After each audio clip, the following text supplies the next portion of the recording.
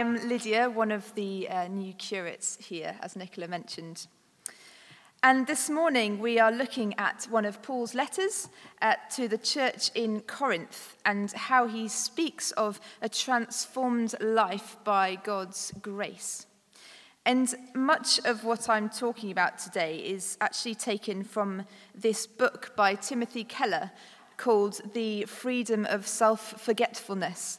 And perhaps you might want to look at these together in your small groups or growth groups during the week. There are some on sale at the back of church. But before I begin, let's pray together.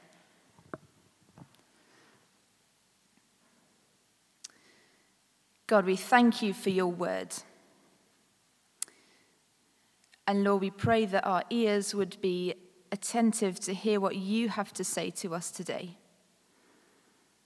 God, may it not be my words, but your words that we seek today. Amen. Now, I wonder how you would describe yourself, perhaps if you're explaining to someone who doesn't know you, or maybe in a job interview, maybe you've had one of these experiences before. What might you say if you were describing yourself?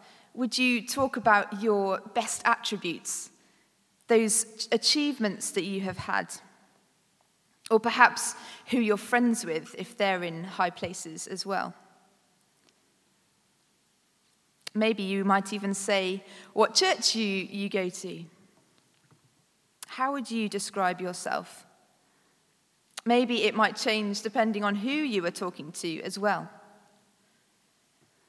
For some, maybe you're likely, and it's quite easy, to speak highly of yourself, to speak of all your achievements, or perhaps for some, actually that's a struggle, and you're more likely to talk about your failures or what you aren't able to do.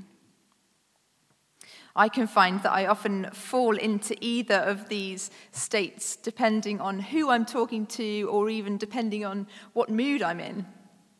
I wonder if you relate to either of these.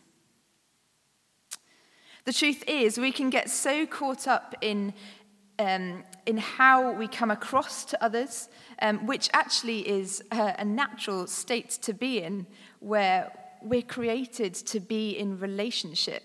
So naturally, our desire is to be liked, is to be approved of. But how do we go about this natural state of longing to belong? The background context for the church in Corinth is that they had heard and accepted Jesus Christ as Lord, and they had received the Holy Spirit. Paul and Cephas and Apollos and others had come and shared the gospel of the good news of Jesus to them, and they had received it. And yet, they were forgetting who was the ultimate ruler and judge of their lives. They were divided over claiming that one leader is greater than the other. I'm associated to Paul, who's greater than Cephas, or I'm associated to Cephas, who's better than Apollos. They were stuck in a matter of pride and boasting, that my faith is better and of greater value than yours because I belong to Paul, for example. But Paul speaks against this prideful, boastful behavior of associating to a human leader. I love his remark, says, ultimately, don't boast because it's all yours anyway, through Christ, from God. There's no need to boast in things of the world because Christ has given you all that you need. You already belong because of Jesus. He secures your identity. For Corinth, they knew this, but kept falling back into the pattern of worldly behavior, finding affirmation somewhere else. This can often come today for us as a sense of self-esteem, whether you have a high self-esteem or whether perhaps it's low. I've got a bit of an illustration. Excuse the playfulness, but I quite find visual aids helpful to think of a concept. So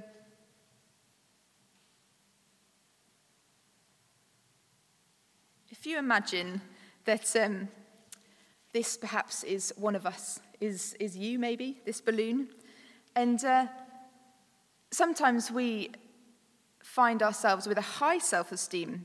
In other words, we might be quite good at speaking well of ourselves or puffing ourselves up. Perhaps society tells us that we need to be confident in who we are. Apparently, I don't know if you've heard of Generation X and Y. They're apparently meant to be the more confident generation of speaking up about who they are, the millennials, in other words. So imagine this is you, perhaps you are this balloon, and you are someone who speaks highly of yourself, that's quite an easy thing to do. Maybe in an interview situation, you wish there was more time to speak of all of your good things, your achievements, all of the wisdom and knowledge that you have. Maybe you've gone to the best university. Oops. Or maybe you've got a really good, high-paying job. Or maybe you were really popular at sports when you were younger. Well, this is all very well and good, and looks pretty good on the outside. But maybe for others of us, we have a bit more of a low self-esteem. Maybe you're the kind of person to think less of yourself. Perhaps you compare yourself to others and think, gosh, I'm actually not as good as them. Or maybe you try and puff yourself up, but actually nothing is going to quite satisfy. Nothing's going to quite feel as good as you wish it did. Or perhaps even there's a sense of, actually, I'll never be as good as them, so I just won't try. Now, for me, my story is that I can fall into either of these categories. But I wonder if you've heard of love languages, which is a way of showing that you're feeling appreciated or loved. You might have heard of these. Or for some, it might be having gifts, which is a way of feeling loved, or maybe physical contact. Well, for me, often it's words of affirmation is one way that I feel appreciated, that I feel valued. Especially so if someone speaks out the good in me, speaks out what I'm good at or what they see in me. And this can be great, especially being a part of a wonderful community, maybe in the church, where people are often encouraging one another. And it can be great. And on the surface, or perhaps sometimes it's not a bad thing at all. But sometimes I can feel trapped in this need to be wanted and valued by others. This need to be appreciated. And I can often end up being so focused on trying to please people or impress them. But actually, what others think of me is not in my control, and it doesn't need to hold me or bind me. Therefore, this desire I have to be needed, to be loved, will actually never be fulfilled. It will never quite satisfy. Or even if others speak well of me, I might not actually believe that in myself. I might not be speaking that over myself. I can be my own worst critic. So this desire for human affirmation never quite satisfies. It never quite stays inflated. So as much as we try to fill ourselves with worldly worth, we will never quite be satisfied. Might take some time as well. Eventually, those things will fade away. They will be deflated. Or even, there are other times where actually the rubber hits the road. difficult times happen. Perhaps there's been a relationship breakup, fallout. Or perhaps there's been a loss for a person or for a job. What happens when actually what we have doesn't hold firm when the hard times hit? What will happen? Will we be able to stand firm? Or will we deflate? In the passage, Paul gives his perspective on how he is not bound by what others think of him. He has no care for what they might say or who they might associate themselves with. He doesn't fill himself up with the needs of the world. Now, this isn't Paul being dismissive or having no care for anything. He does. Paul has no need or care for what the world might think because his focus, his desire is on what lasts. Essentially, in verse 4, he says that it's the Lord who is my judge. He is the ruler of my life. He is the one I seek to please, and he is the one who has already satisfied. You could describe the church in Corinth a bit like playing in like really murky, muddy water when actually they've got the beautiful ocean right on their doorstep. Why would you play in the muddy water? Why would you look for worldly affirmation when actually God has already done it? He has made the waters clean. You see, when we allow God to be our judge, the one who is full of grace, he fills us with his Spirit to lead us and to guide us.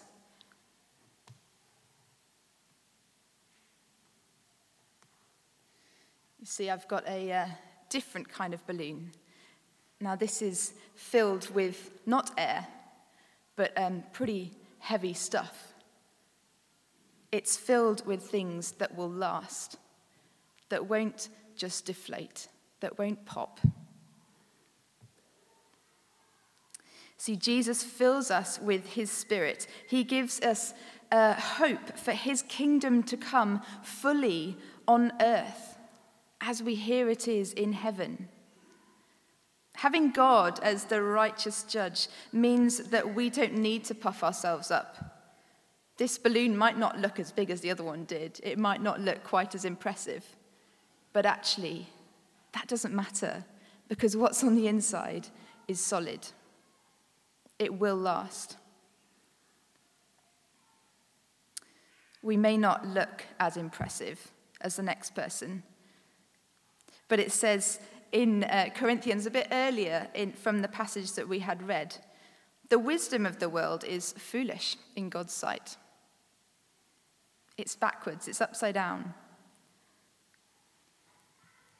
But what's on the inside, what we seek after, is what lasts. We don't need somebody else to tell us what to be. We don't need to impress. We don't need to justify who we are. Jesus has already gone before us to justify us before God. The jury's out. Jesus has gone on trial for us, for everyone, so that all might know and accept the loving act Jesus has done for us, so that we can be filled with an everlasting wholeness, so that our identity can be secure.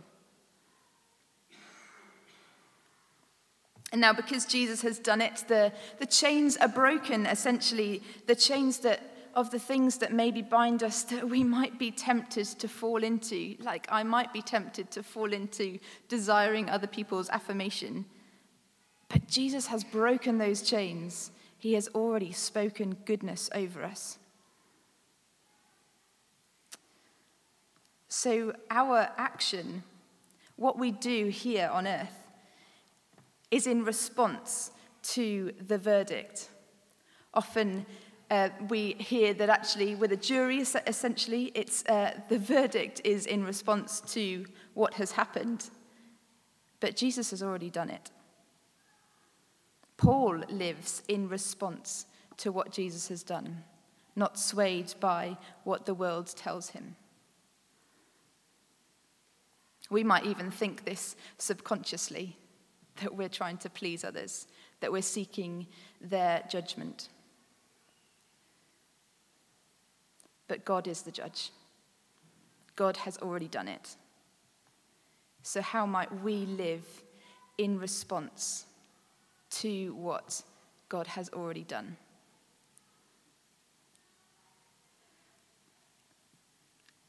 So as I draw this to a close, I wonder if there might be an area in your life in which you might be tempted to fill yourself up or to desire affirmation from others, a need for something of the world,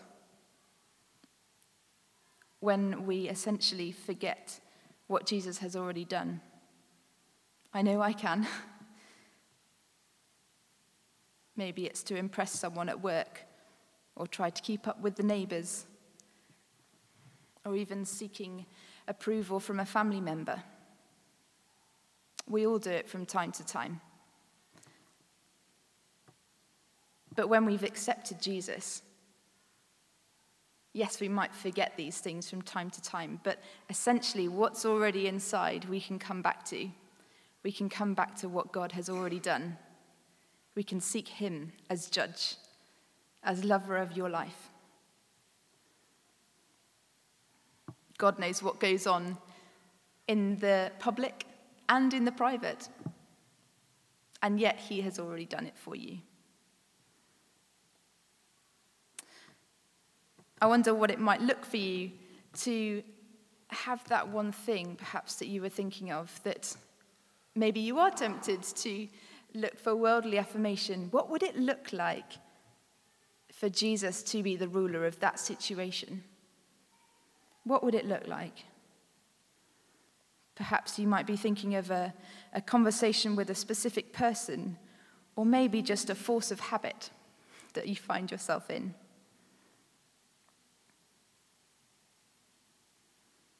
I'm going to pray to close, but you might want to take some time to pray yourself, to ask God to reveal whatever that might be for you, and maybe to ask God to fill you again with that everlasting wholeness, that everlasting love, that he has already done it, so we don't need to seek affirmation from anyone else.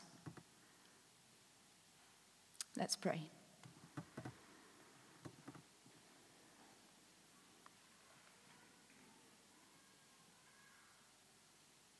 Jesus, thank you that you have gone before us. And Lord, we're sorry when we forget that sometimes. We're sorry when we fall into the habit of seeking worldly affirmation.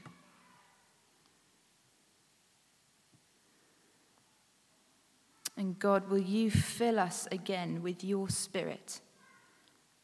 Will you affirm us again with a love that lasts?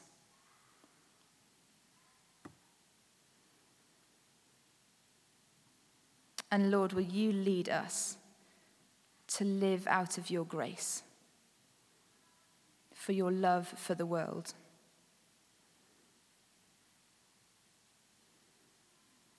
Show us, Lord,